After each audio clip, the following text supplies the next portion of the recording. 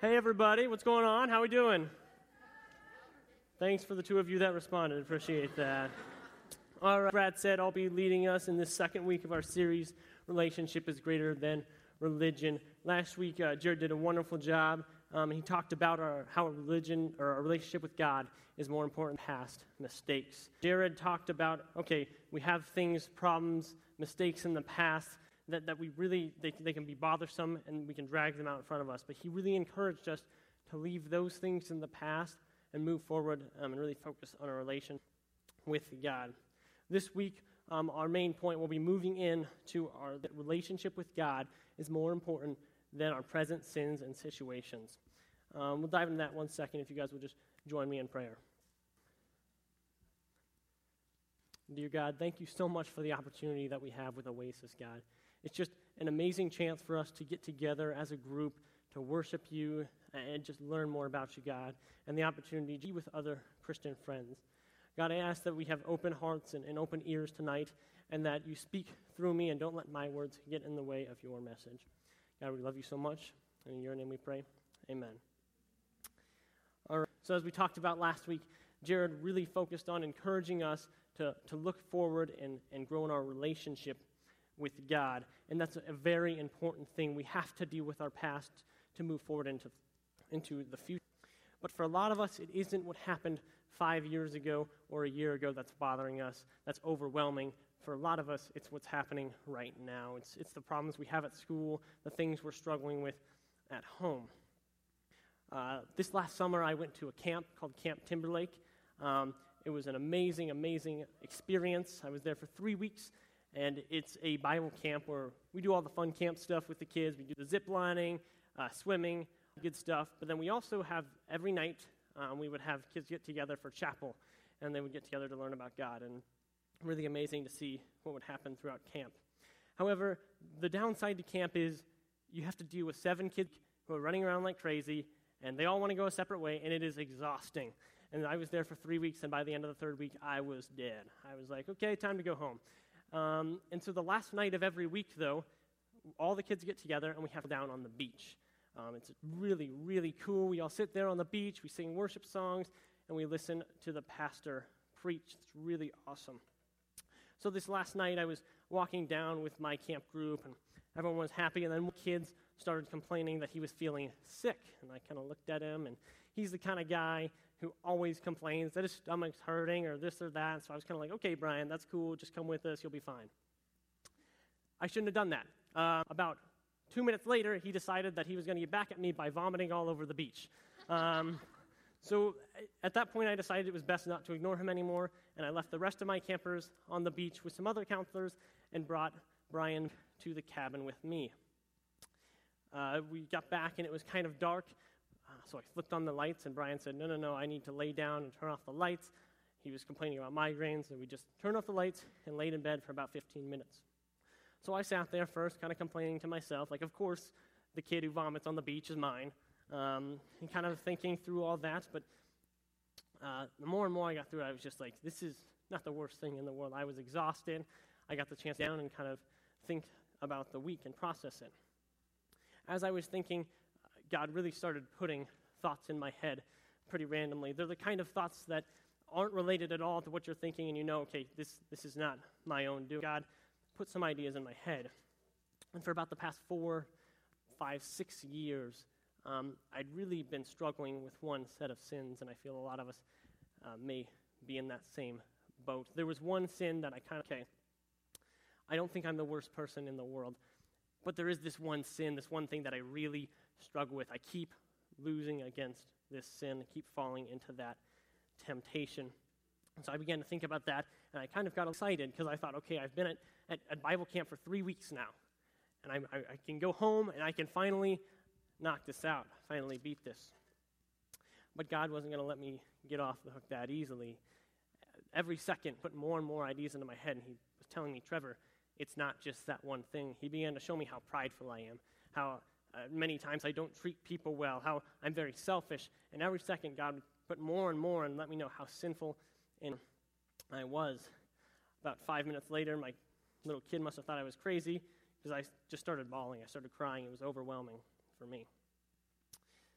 None of us are perfect, and we all know that, and I knew that as well. But sometimes the sin in our life can just get very overwhelming. I think there's probably 3 categories of people, of ways, of attitudes we have towards sin. There's the first person who says, okay, I know I'm not perfect, but I'm a pretty good person. I do most of the right things. I don't mess up too often. And that person often feels, okay, I can just do a little bit better. I'll do my best, but I'm a pretty good person.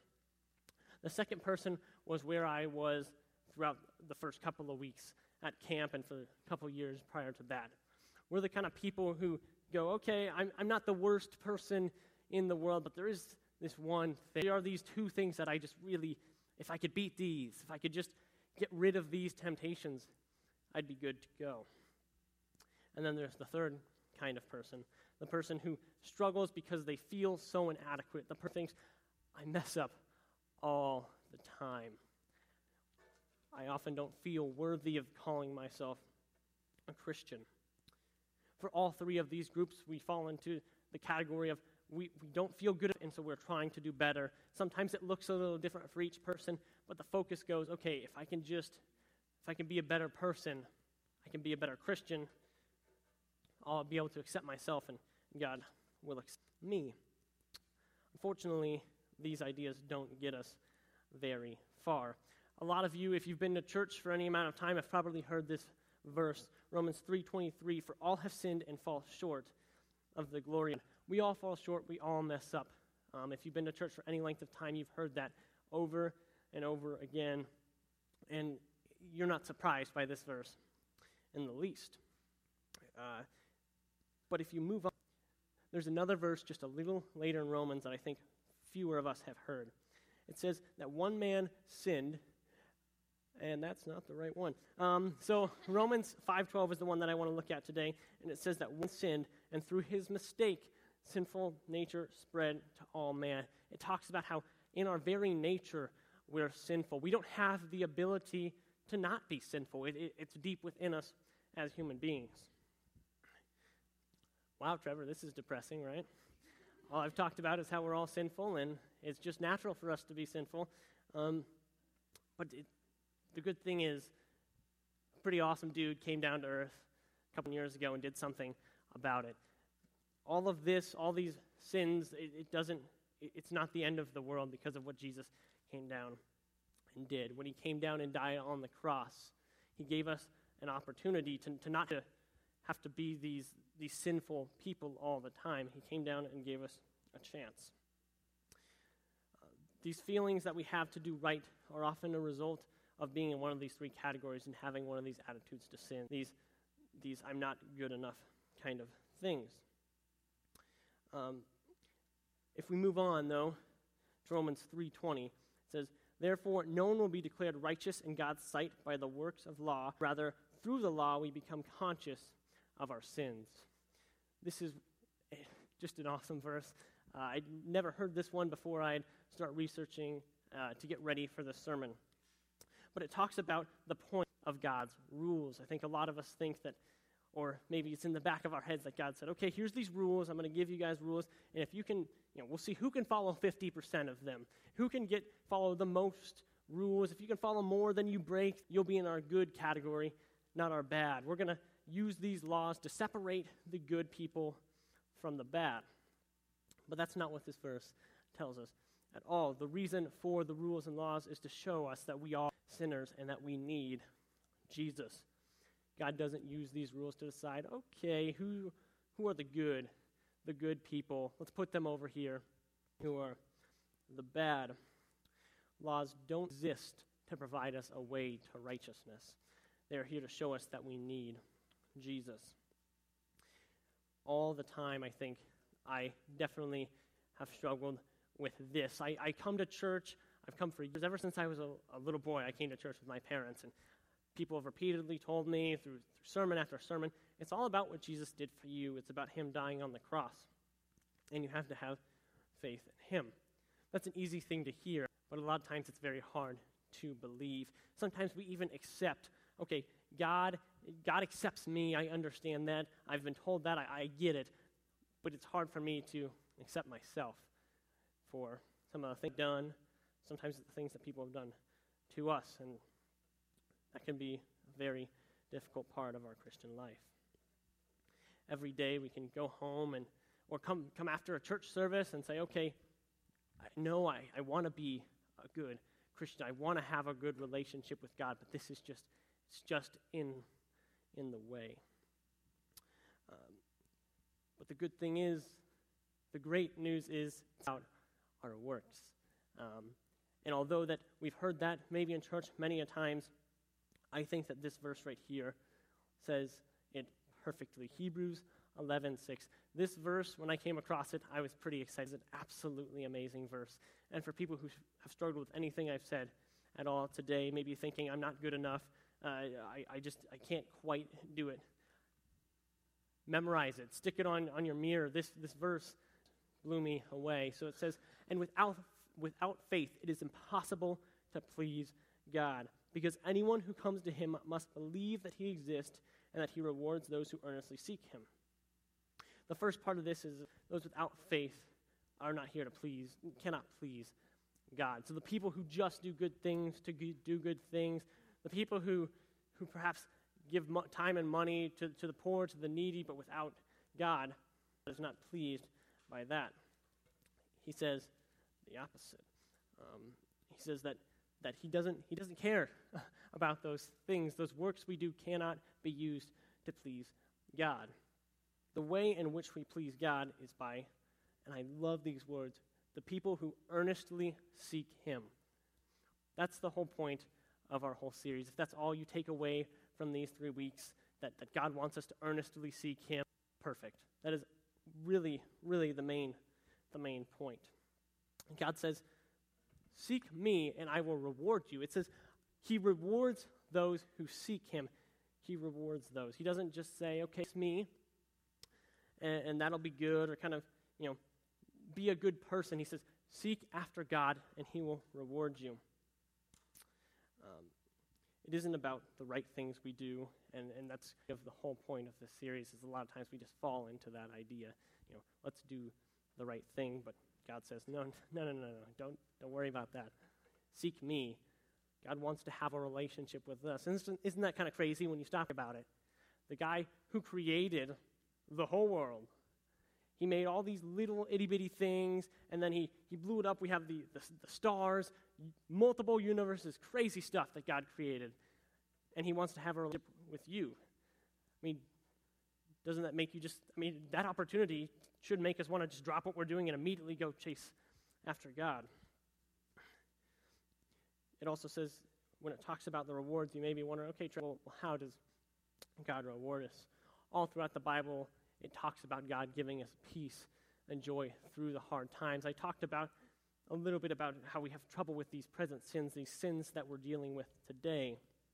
But sometimes it's not even the sins, it's the situations that we're going through. Maybe we're not doing anything wrong, but situations happen in life and they can be overwhelming. God offers us a peace and a joy through the hard times when we chase after him.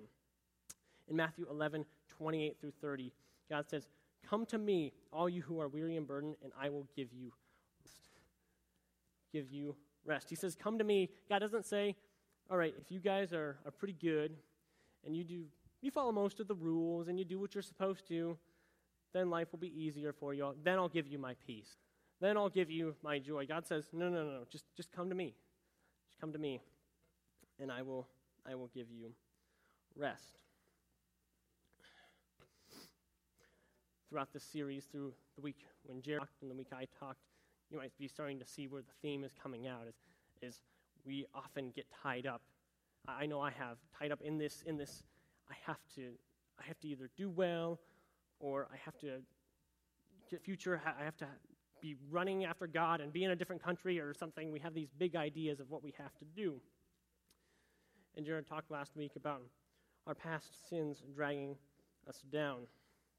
And these are very, very popular ideas for a lot of Christians. But here, it's not there. But in verses 11:28-30 and through Hebrews, in all of those verses, God, you see this recurrent theme that God says, he's not saying, do all the good things, be the best person you can, and then I'll give you the rest, I'll give you the peace. He says, no, come to me, and I'll solve all those problems. So I can't end my story at camp like that. That was a pretty crappy way to end it, right? I'm just sitting on my bed crying. The end. That's pretty awful. So we're going to continue. As I sat there really contemplating and just in really not a very good state, God just said, Trevor, it's okay. Calm down. I've got you. And I kind of just sat there, and me and God had a little conversation. He said, Trevor, you're not going to beat these things. You're not going to beat them all. In fact, you're probably going to beat very few of them. You're going to struggle with these the rest of your life. But it's okay. Don't go after your sins. Run after me. Little camper must have thought I was crazy. He saw me walk in, lay down calmly, start bawling, and then start smiling my head off. But it was just quite the experience. It was just really, really amazing. There's nothing like that. If we head down to our last slide, Jared last week had a point where he talked about how it's about, is your life relationship-centered or religion-centered? This want to shift the focus just a little bit and talk about, is your relationship with God based on what you do or based on what Jesus has done for you? That means essentially what I've been saying all night. Is it about things that you do? Is it about the actions you take? Is it about when you do right and when you do wrong? Or is it about the fact that the creator of the world came down from heaven and wants to have a relationship with you?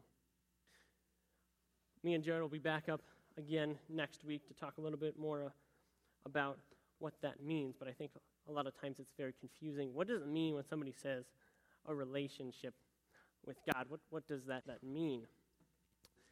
For a long time, I really just wanted to hear God come down and say, okay, Trevor, I'm here. Let's be buddies. We'll talk. We'll hang out. And I was waiting for some big moment. You hear stories of people who say, okay, I was off the path, and then God called me back. In fact, a lot of times I would admit, sadly, to being jealous of some of the people with rougher stories, because they would say, okay, I had this terrible life, but then I met and had this whole big experience. And often I felt that I just didn't feel God. I grew up in a church ever since I was little, and just it always felt I knew all the right answers, say all the right things, but I never felt that connection with God. A lot of other teachers or pastors will come up here and say, and it's very true, just read your Bible and pray, and that's very important. But a lot of the times it comes down to how we approach God, how we chase after God. Do we chase after God like the boss, like the ruler? God is in charge of us. He's in charge of the world, but that's not how he wants us to approach him. He doesn't want us to come up to him like I would my boss at work. He doesn't want me to say, hey, what should I do? He doesn't want us to come up and say, okay, I need you to do this job, and then I'll be happier with you. God really just says, I want to be your friend. I want to get to know you more. Tonight, when we head out to small groups and talk to people, this is a chance for everyone to really get with their group and say, what can we do with each other to improve our relationship with God? God talks a lot about moving in community with other people and growing with them. So tonight, I really, really encourage you to jump in your life groups and go out and take a bit of a risk, say something different, and do that tonight. All right, guys, I think Eli's going to come up in a second, but before that, we're going to pray real quick. Dear God, I want to thank you again for this awesome, awesome group, God. You just love us so much, and you provided us just a wonderful opportunity to get to know you better. I pray that something that I said would have been what you wanted, and that would take something, God, and we would take that risk tonight. We would say something. We would join in community with our friends and just get to know you better. Thank you so much, God. We love you and pray in your name. Amen.